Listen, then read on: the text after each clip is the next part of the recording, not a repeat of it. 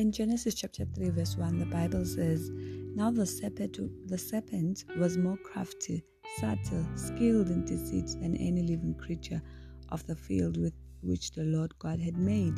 And the serpent, Satan, said to the woman, 'Can it really be that God has said, you shall not eat from any of the tree of the garden?'" And from this scripture, you can see that the enemy obviously came to Eve in the absence of Adam.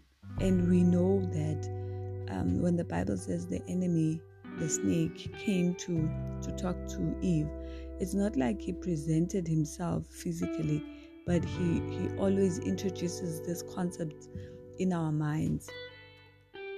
And now he was causing Eve not only to doubt God, but also to doubt Adam. Because remember, Eve was not there when God was giving the instruction. The instruction was given to Adam. But when the enemy comes, he doesn't challenge the person who got first-hand information. He challenges the one who heard the information from the other person. And of course, Eve's defense of this word was very limited because she was not the one who was given this instruction. Even in our day and our time, we need to remember that the enemy is very subtle. He's skilled in deceit. There is so much that we are accepting as truth because it sounds good, it looks good, but is it good? We never ask ourselves, but is this good? And I believe that's the reason why God gave us the gift of discernment, in order for us to be able to not only hear or see with our natural ears and eyes, but to also discern with our spirit that, is this really good for me? So when you look at the things that are being fed to us through social media, through the news and all those things, so many of those things, they sound like, yay, when COVID-19 started, we were told to wait for a vaccine. And that sounds like, yes, we must wait for a vaccine. But the Bible says that we were healed. By his stripes we were healed.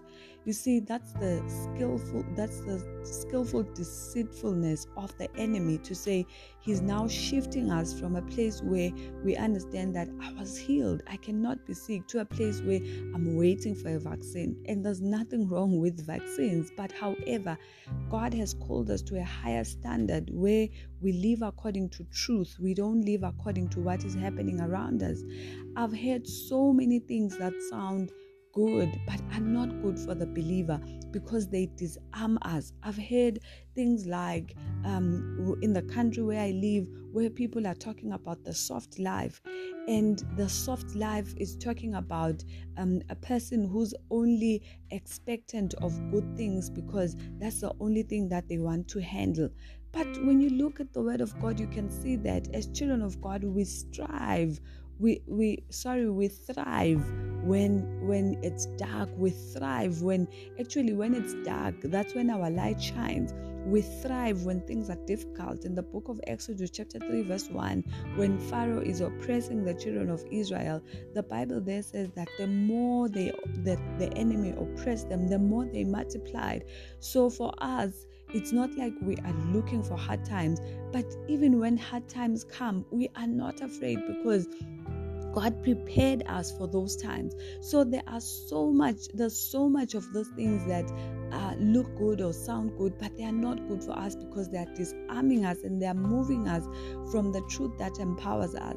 And all the time, the strategy of the enemy is to challenge truth in our life, because he knows that once he challenges truth and he moves us from truth, from the foundation of the word of God, from standing on the foundation of the word of God, he then knows that we are like the house that Jesus talks about. He says, whoever does the sayings of mine, I will liken him to a man who built his house on a rock. But whoever hears the sayings of mine and does not do them, I will liken that person to a man who built his house on sand.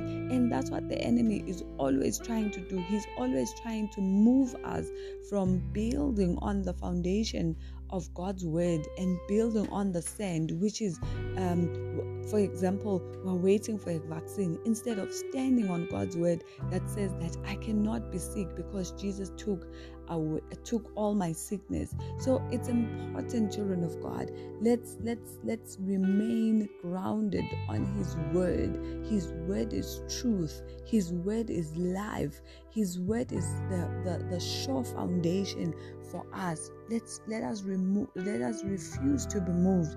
And as we are hearing these things, let us not be tossed to and fro by every wind of doctrine, but let's rather be grounded on His word. Let's rather be grounded in truth and say, Spirit of God, show me what is not good for me. It might look good, it might sound good, but is it good for me? Is it truth? Is it the right foundation to build on? God bless you.